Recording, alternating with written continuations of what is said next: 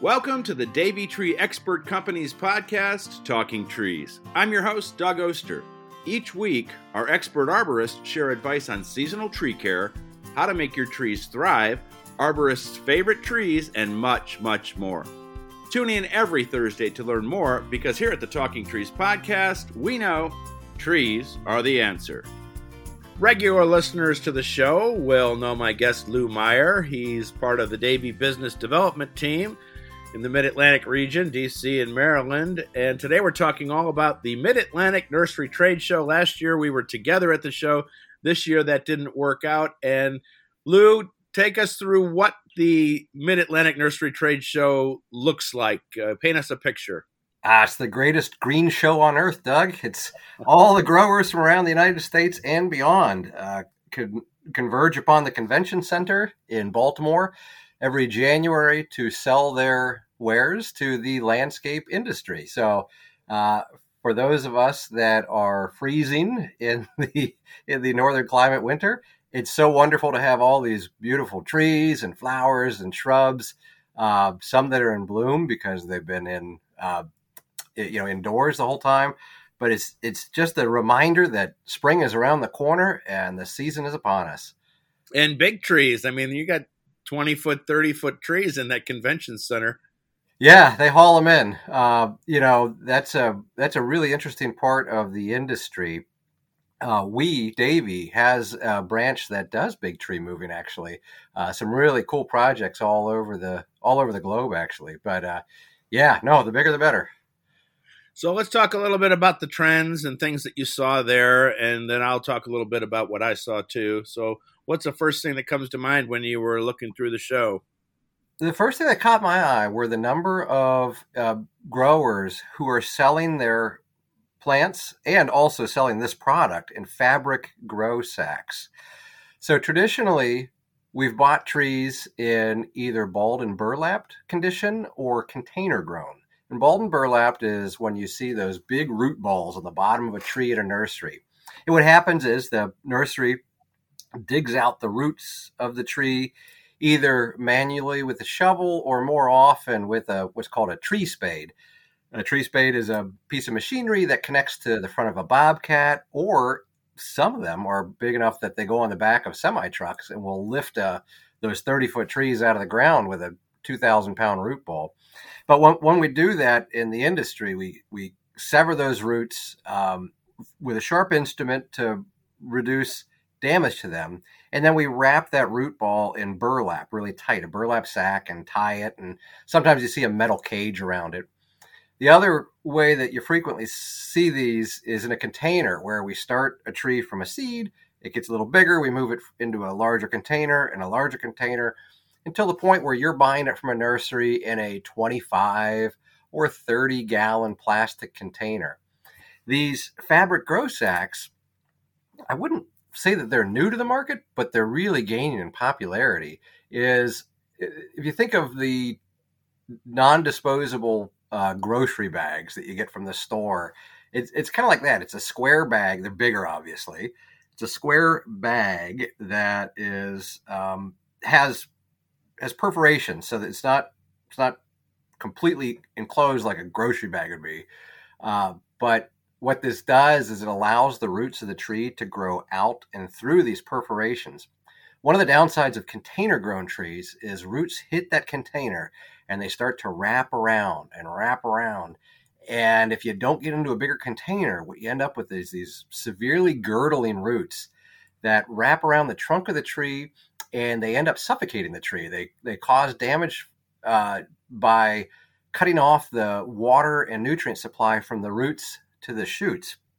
Well, these grow sacks allow those roots to grow through the walls of the sack. And as they grow through, as the root gets larger, the root actually gets girdled, which is okay, because that root will then girdle. It'll die past the sack. On the outside of the sack, it'll die. That'll fall off and degrade, and that root will regrow, and it will continue over and over again. And it'll allow the tree's roots to grow and develop without girdling. And it makes for a wonderful product. How many holes are in like a big fabric pot like that?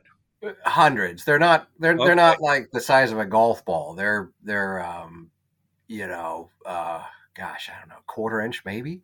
So So kind of like for feeder roots, like is that the size roots that are going out? Or yes, yeah. These aren't the large structural roots, but yeah, feeder roots. that is It also, interesting. yeah, it also makes for what's great for us is they're super lightweight, so it's easy to move these trees around.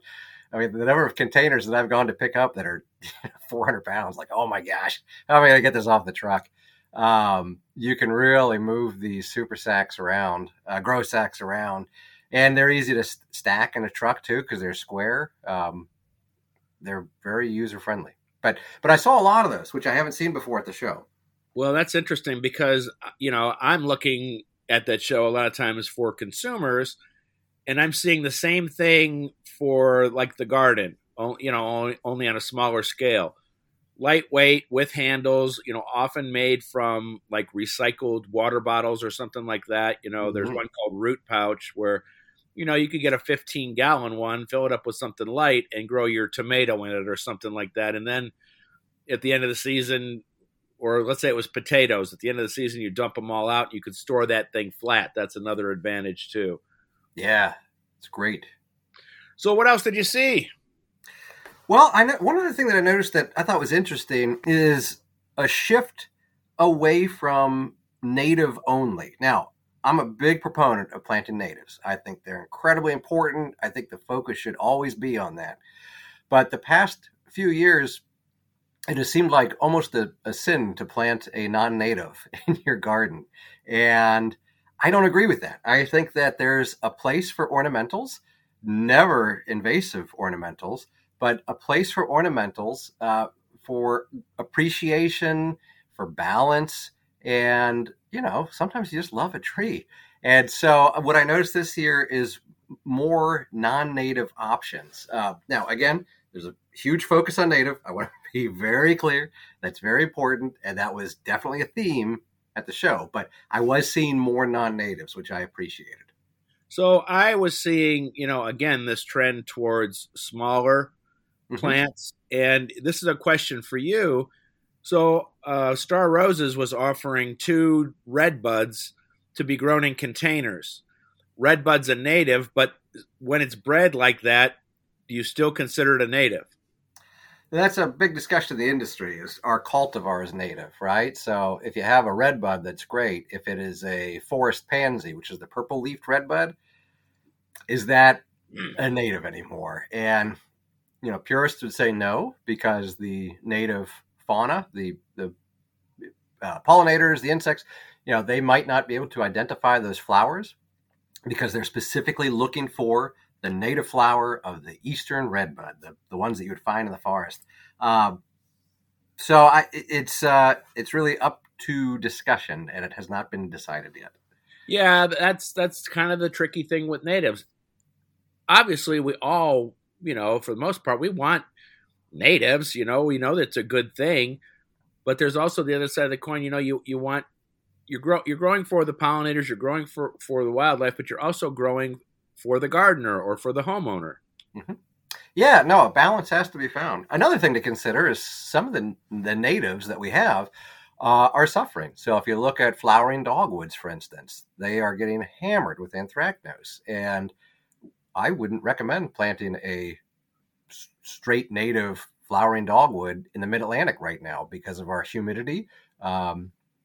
Anthracnose just destroys them. But you get a Kousa dogwood, which is slightly different, non-native, and they do great. And there are other cultivars of dogwoods that have been bred to be resistant to anthracnose. So, yeah, you got to find that balance, Doug.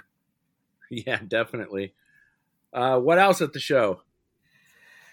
I saw some environmental restoration companies. So I know you've discussed on this show before, and any Davey listener should know we do quite a bit of environmental restoration with the Davey Resource Group out here in Maryland in the Mid-Atlantic. We've got Wetlands Studies and Solutions Incorporated.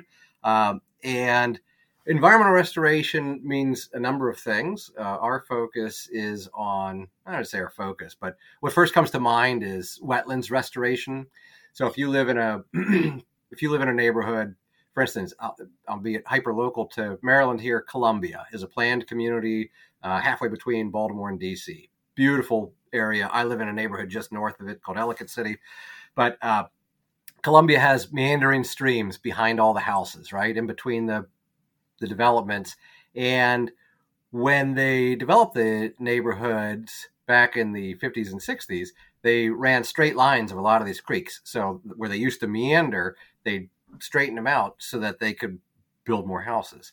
What we've realized is that causes a lot of destruction to the streams themselves. And then downriver, when you have rain events, that water just races through the creeks and into your stormwater systems, instead of that natural meandering that slows the water, allows it to percolate into the ground, provides breeding for fish and aquatic wildlife and the rest. So we go into neighborhoods like that, developments like that, and we recreate those wetlands for a more successful setting. I saw more environmental restoration companies at Mance this year than I have ever in the past. So some really good setups. And then I saw just, again, a continuing focus on sustainability, organics, and then also deer resistance, offering plants. In fact, I don't know if you saw it, but there was a guy dressed as a deer walking through, waving at people, to promote a, deer resistant line of plants. I did see him. I had to resist the urge to request a selfie with him. But yes, I did see the deer frolicking amongst the plants. Anything else there at the show that was trending that piqued your interest? Yeah, the last thing that really piqued my interest was, and I talked about this last year when we recorded live at the show, the amount of software companies that are out there that are helping growers. And parallel to that, in your realm, a lot of garden communications groups, so publications and blogs and those kinds of things that actually had booths to promote their publications. I was really excited to see that there's more in the communication world showing up. So in your region, what's going on right now? What has your weather been like, and are you still planting? Yeah, it really hasn't frozen until this week. We had a cold snap back in December, but it was only 3 or 4 days. The ground didn't freeze. So the ground is not frozen yet. We are planting. Not a whole lot because business slows down now, but yeah, it's still out there. It's cold. We get snow this morning, our first accumulation in a long, long time. The kids were very excited when they looked out the window. Otherwise, what's happening? I know we've had some fun projects. Actually, one that ties into Mance, the Wednesday, the first day of Mance, we were over at the aquarium. So we take care of the National Aquarium, which is in Baltimore, about 5 blocks from the convention center where Mance took place. And we were planting 3 trees actually up on the roof. We used the crane to lift these trees up onto the roof. It was a huge logistical deal trying to set it all up because there are weight limits on the wharfs there, and we had to get security to shut down all these lanes. It was a lot of fun to set up. But I went over in the morning to check on the crews to make sure that everyone was good. My good friend Aaron Garver, district manager of the Baltimore office, is the one who coordinated it all. It was his job. But around 10:30, he texted me and said, "Hey, we are about 30 feet short on arbor tie." Arbor tie is this, if you think like parachute cord, it's webbing that we use to tie trees up when we stake them. And these trees are going on the roof, so we had to really stabilize them. And I said, "Hold on, let me check with one of the vendors here," because I'm at the largest green trade show on earth. And I ran over to Forestry Suppliers table. Forestry Suppliers is a supply company that sells anything in the forestry industry. That's a strange sentence. And and we do a lot of business with them. I've bought a lot of products from Forestry Suppliers. Well, Danny was working the booth there. And I said, "Hey, Danny, I'm in trouble. We need some arbor tie, and you've got a roll there. Can I buy that from you?" He said, "It's just a display." I said, "Oh, well, we're 30 feet short on this job right down the street." And without thinking, he took a blade out, took a knife out of his pocket, pulled 40 feet off for me, cut it, and said, "Here, it's yours." And I ran down the street, gave it to the crew, and we didn't have to shut down a huge operation. So that's a really great gesture on forestry suppliers' part, and part of the magic of the industry. We're all in it together, trying to help each other out, and we want everyone to succeed. What kind of tree can you plant on a roof? Because it can't get that big, right? Or no, dwarf varieties. Yeah, you're going to plant small ones, and this is actually a protected area. Let's see. There's multiple levels to the aquarium. It all culminates with the rainforest up on top, which we actually take care of. We have crews that, Davey takes care of that rainforest. We have crews that go in at 5 a.m, and we go up into the canopy, and we're climbing with sloths and birds of paradise up in the trees with us, and we're pruning out limbs that are dead or broken or touching the walls. It's one of the more unique sites that we work. But yes, there's multiple level roofs. This, where we were planting these 3 trees, actually is a kind of a courtyard. There's 3 walls around it on the west, north, and south side. So it faces east, where the winds are less prevailing. And but no, we planted 2 eastern red cedars, dwarf versions, and 1 southern magnolia, a dwarf version. That's pretty cool. Yeah, and it's going to be an interesting project. We're going to have to treat them with anti-desiccant sprays. I think they're doing that today or tomorrow. Anti-desiccant sprays are oils that close the stomata of the leaves. So leaves, especially broadleaf evergreens in the winter, as the cold winds blow across those leaves, the stomata release the water vapor from inside the tree. It's kind of like you exhaling. And when the cold winds blow across broadleaf evergreens like southern magnolias here, or think of hollies, American hollies. Actually, my buddy Brian Sieber talked about this on a recent episode. Well, that wind draws the moisture out, so we spray them with an oil that kind of plugs up the stomata to minimize that moisture leak. Next year, we got to hook up at Mance again for one of our live podcasts, and I know that we'll be talking to you soon with all the ideas you're pitching for the podcast. Yeah, I still owe you a crab cake, my friend. I'm gonna take you up on that. Excellent. Hey, thanks so much. It's always great to talk to you. Thanks, Lou. Tune in every Thursday to the Talking Trees podcast from the Davey Tree Expert Company. I am your host, Doug Oster, and do me a big favor. Subscribe to the podcast so you'll never miss a show. And if you've got an idea for an episode or maybe a comment, send us an email at podcasts@davey.com. That's podcasts@davey.com. And as always, we'd like to remind you on the Talking Trees podcast, trees are the answer.